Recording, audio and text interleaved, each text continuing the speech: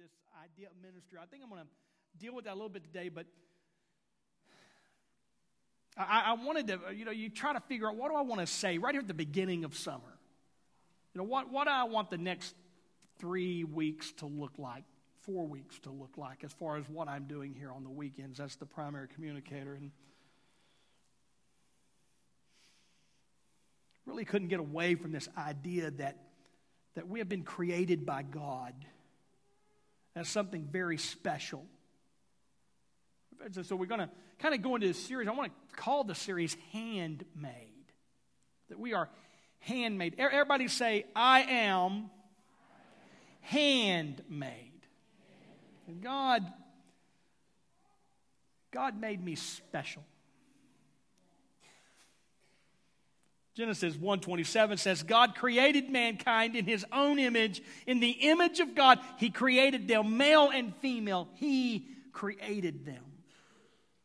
You see this picture in creation that God created a lot of things, and He made various species of living animals. But in the midst of all of this creation, right there toward the very end, God did something very special. He created mankind. That's you. He created mankind in His image. We, as people, stand unique in the entire creation process, because no other animal, no other species of living thing holds this significance in the eyes of God.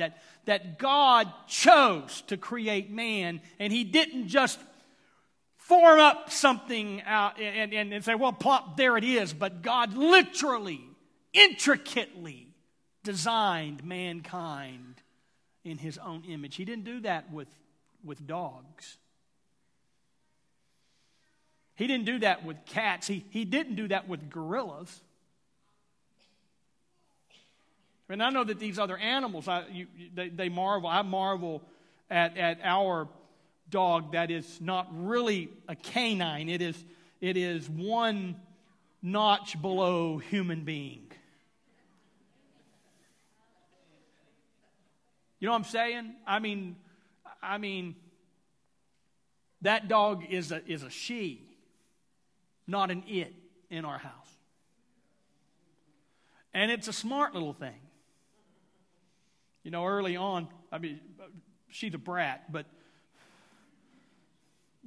early on, we had her in the most ridiculous obedience school. You know what I'm saying? This little,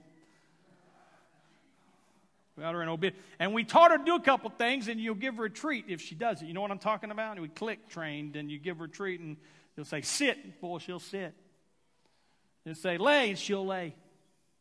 Sit, lay, sit, lay. And then sometimes she gets confused between the two.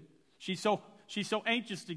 Sometimes she's so anxious to get the treat that she will sit and lay just because she knows, and she won't do it all. But she knows that. Smart little thing. Can be trained to do things that are kind of neat. Dogs learn languages. You go to Mexico, they speak Spanish. You go to the Philippines, they speak whatever dialect is happening at the time. That is the dogs that survive the dinner table. That's bad. That was a joke. We have pets at Harvest House. We have pet dogs at Harvest House. And those are the most well-kept dogs. If you're inside the gates, you're safe. If you're outside, it's any man's world.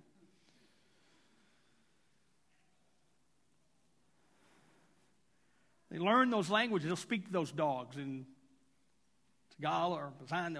They'll speak, and those dogs will do whatever they command them to do. They have a mind. Our little dog, we try to take her out in the summertime because the doctor says she's overweight.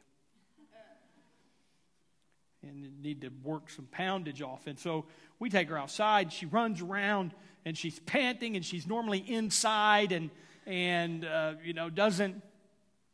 isn't used to the heat. And so she's out there, and she's running around, and she's panting real loud, and we know what that means. And we'll say, Maddie, go get a drink.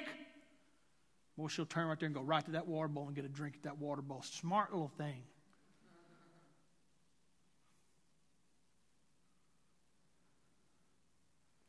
But she's not made in God's image.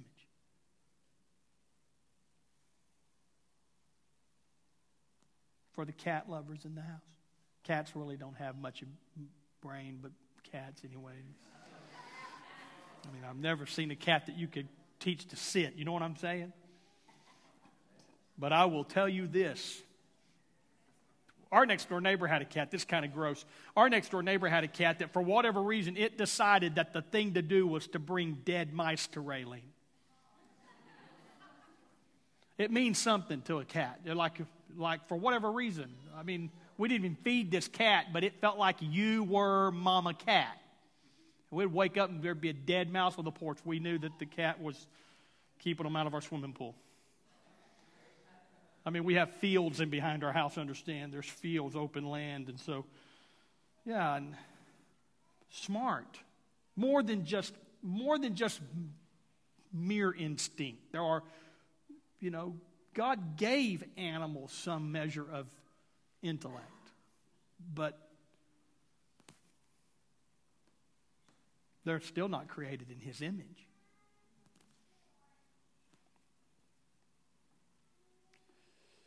I know none of you have heard about that gorilla thing. And I feel bad. I mean, I'm sorry that I don't know all the circumstances, so I'm not going to judge, what happened or what didn't happen and how the child fell into the moat there in the gorilla thing. And I understand the decisions that people that are way more knowledgeable are made than me on the subject. So I really, until I get a PhD in zoology, I probably shouldn't have such a strong opinion. You know what I'm saying? I mean, people that are highly educated made a decision. That's all I have to say about that. But I will tell you, the gorilla's not in God's image, but that 3-year-old kid is. I know who in that enclosure is in God's image.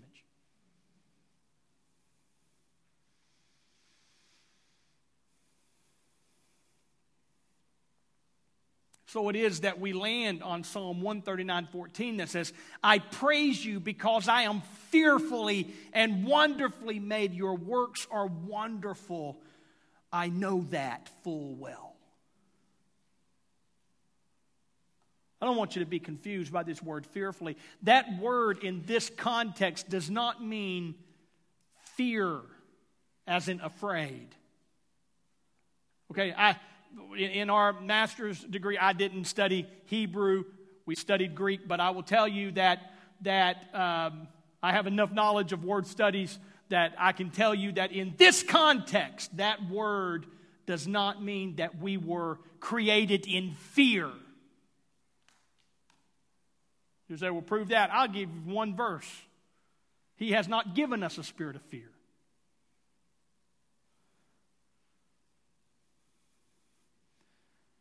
That perfect love which comes from God casts out all fear. So we're not created in fear. What this word means literally in this context is awe or awesome. It can actually be translated awesome acts or awesome things. And what the writer is really getting across to us is that there is a revelation that comes when we recognize that we are created as awesome. That when God looks at us, He doesn't look at us as just another species. He doesn't look at us as just a lump of clay or a bunch of moving dust. But when God looks at us, He looks at us as something that is awesome and something that is wonderful, so wonderful that God intricately created us in His own image. And so today, if you get nothing else that I say, get this. God made you awesome and God made you wonderful. Yes, He did. You were handmade by God as awesome and wonderful. You were handmade by God as awesome and wonderful. Matter of fact, I love the typology in Scripture that of the potter, and you have the potter's wheel, and you have the clay that is on that wheel, and it spins, and the potter takes hands, and he places hands upon this lump of clay and begins to form and begins to shape that clay into a vessel of use. The writer of Romans picks this idea up in Romans chapter 9, where he says, "But who are you, a human being, to talk back to God? Shall what is formed say to the one whom formed it, why did you make me like this? Does not the potter have the right to make out of the same lump of clay some pottery for special purposes and some for common use?" And really what the writer is driving home is this, that God fashioned you just like you are out of your own special lump of clay. And with His hands, He molded you into exactly what He wanted you to be. That He hand-made you on this wheel, this pottery wheel, and that He began to form and shape you. And He's saying, now that you are being shaped by God, don't then fall prey to the idea that you need to begin to question what God has made you into. The vessel has no right to look back at the potter and say, well, excuse me, I wanted my curves to be just a little different.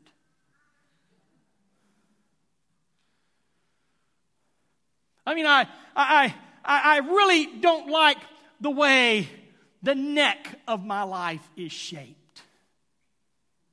The writer is saying, no, listen, God knows exactly what He's doing, and He knew exactly what He was doing when He created you. And so don't speak back to God saying, hey God, why can't I be this or why can't I be that? The writer is saying, be comfortable in the fact that God made you unique. That God made you your very own special person.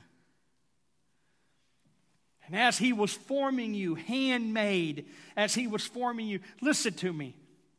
They might be able to take clay and go to some type of manufacturing reproduction machine that'll stamp something out and stamp something out. And it's possible that they might actually come up with at least several that are exactly alike, because it's just kind of a manufacturer. But God, He doesn't have you in a stamp machine. God takes you individually and He begins to mold you individually. And when a potter works clay with his hands, it is literally impossible for him to make the exact same vessel again.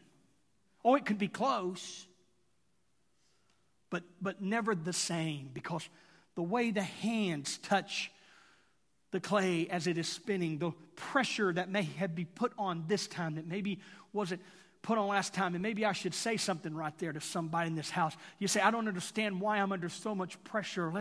Let's wonder if we're still not on the potter's wheel. That God is still yet molding and maybe taking some things out. There's been a time or two where I felt like I got a beat down. Or it kind of like, let's just beat it down and start all over again. And let me continue to work this clay of your life. But let me tell you something. This is what you've got to realize. You are so unique in the hands of God that you are a one-of-a-kind awesome. You're a one-of-a-kind awesome. I mean, I don't know about you, but it still kind of trips me out. I think about fingerprints. I could get my hands around it when maybe the estimated population of the world was 100 million. I mean, a few years ago in my lifetime, it was 4 billion estimated 4 billion.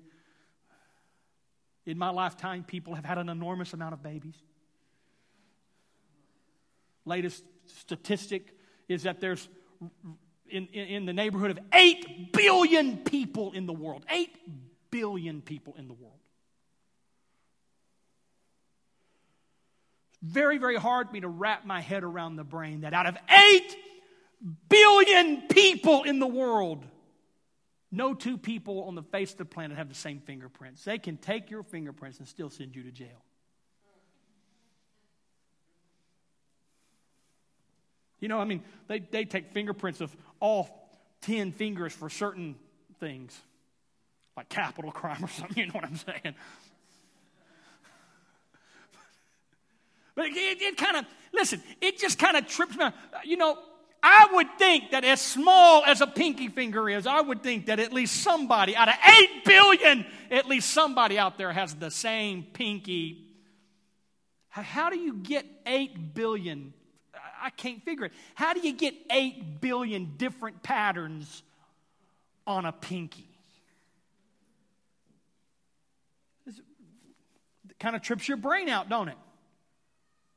I mean, to think that my fingerprints are so unique to me alone that I can literally go to prison. They are completely identifying that those fingerprints only belong to Rob Griffin. He was at the crime scene. He's going to jail. And every one of us in this room have, even on our hands, an appendage that we see often in our lives.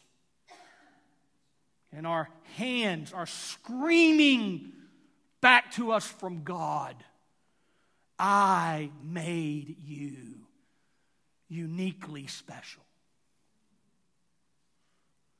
So special that nobody else on the face of this planet can be identified as you. I had some friends in Houston, Dale and Gail, when I was growing up. And Dale and Gail were identical twins. You ever seen an identical twin? Those ones that are, you can't tell them apart. You know what I'm saying? And then parents get this real, I don't even think the parents can tell them apart, so they just make them do, when they're little, they make them do their hair exactly the same so that they just always have an excuse why they keep getting it mixed up.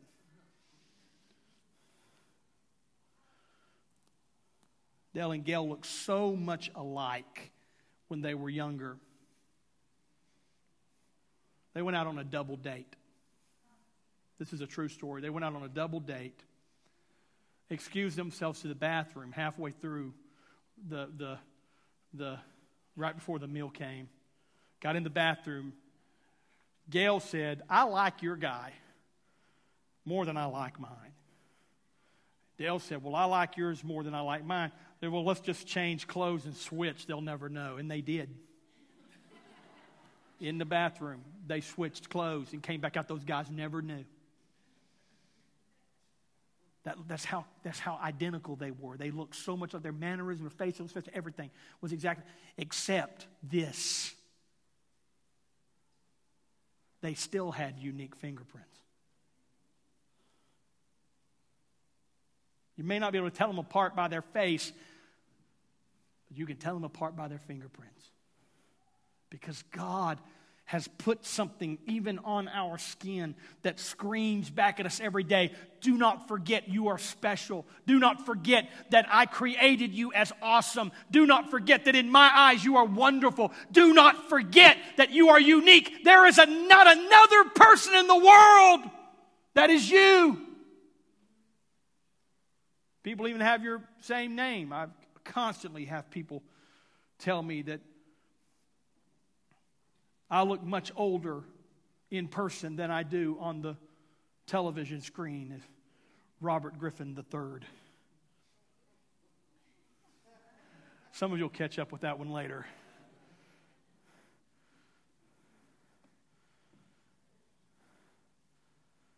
They even have your same name, but they're not you. See, this is really, I know it's a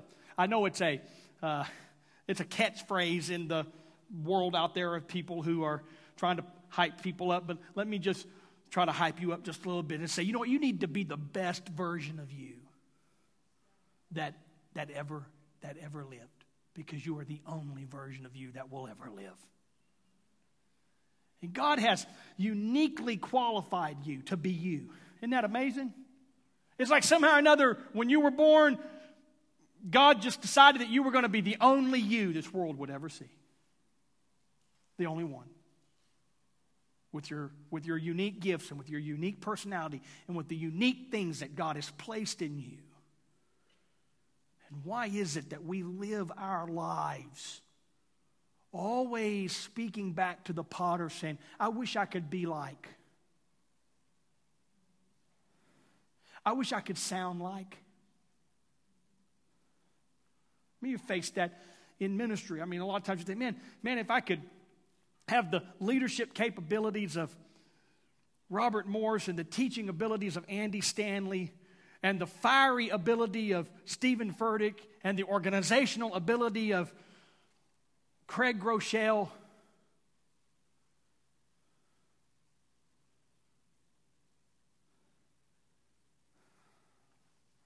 you compare yourselves. Stand back and you think, I wish I could. I'm going to tell you something. There could be 1,000 Elvis Presley impersonators in this world today. Thank you very much. And they can curl their lip, and they can twitch their leg, and they could talk. You've been a beautiful audience. I'm so glad that you've been in the house today. This beautiful audience. The Stamps Quartet. Somebody give the Stamps Quartet a hand clap. But there's only one Elvis Presley. And everyone else is just an imitation, just a cheap copy of the real deal.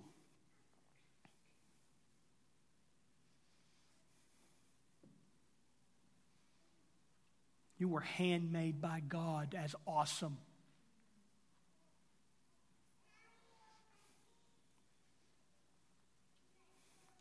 There's not another you on the face of this planet.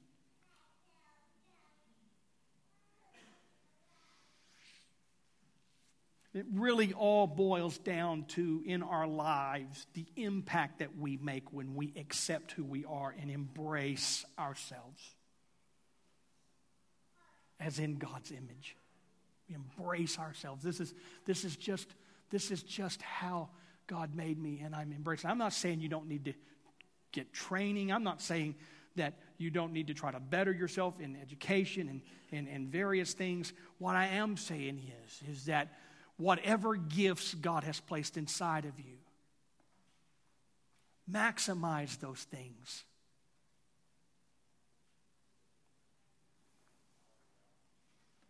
I love these verses in 1 Corinthians 12. Just as a body, though one has many parts, but all its many parts form one body.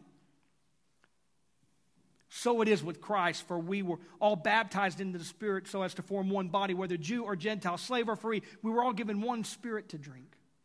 Even so, the body is not made up of one part, but of many.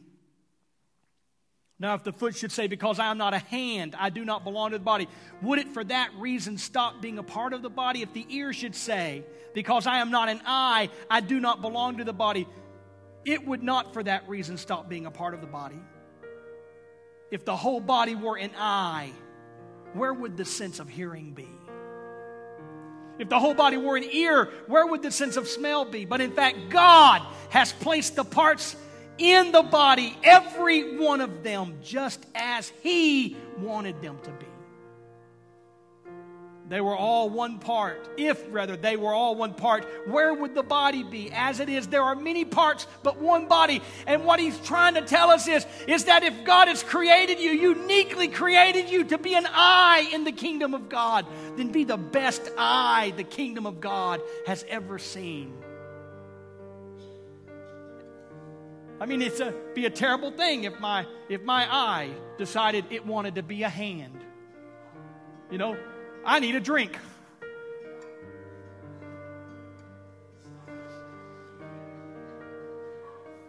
That didn't work out very well. You see what I'm saying? What you know, the hand is uniquely made by God to do something. What if my hand decided it wanted to be a nose? It wouldn't help me very much in my backyard when you're picking up things that might stink. The nose is saying, don't pick that up. Find the shovel. God has created you to be something very special in the kingdom of God. God has created all of us to serve in a particular function. And when we are comfortable in the function that God has created us to be by just recognizing that, man, just how God created me, I'm awesome. I'm awesome, just like this. Oh, but I wish I could. Well, no. Let's back up now.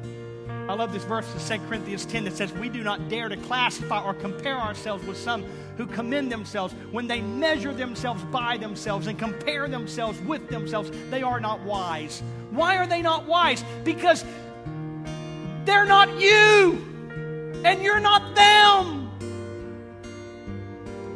You have a place in the kingdom of God for function that they don't have.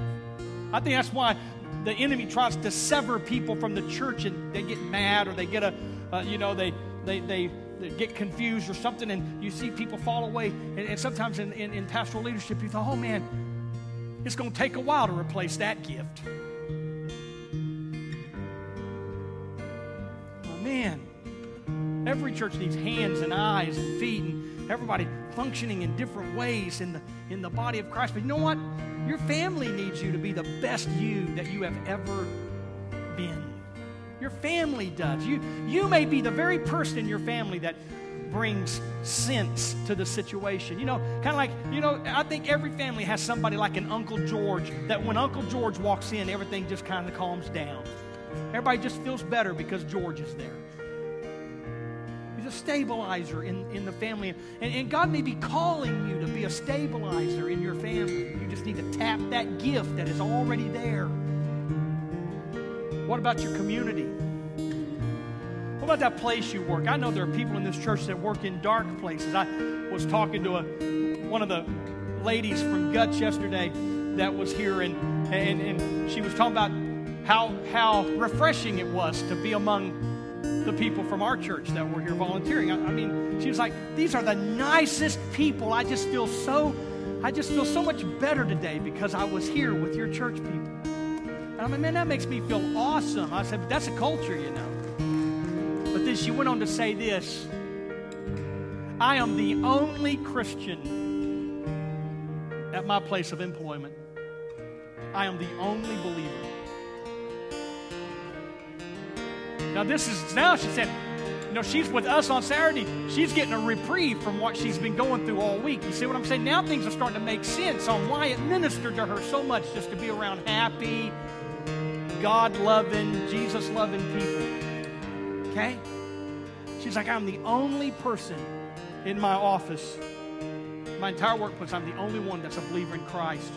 And then she said this to me. She said, but you know what? I believe with all of my heart that God put me there.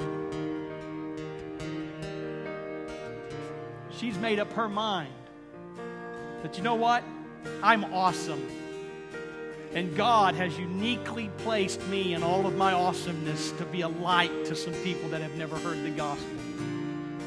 What if that's you? Am I speaking to someone in this house today that say, you know what? Maybe I need to take a little bit of a different look at my circumstance, because God made me awesome. He made me awesome.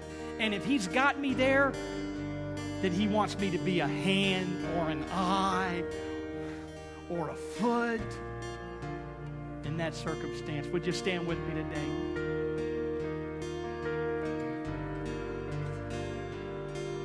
Father, I pray right now in Jesus' name that the mighty hand of God would work miracles in people's lives. We declare your goodness.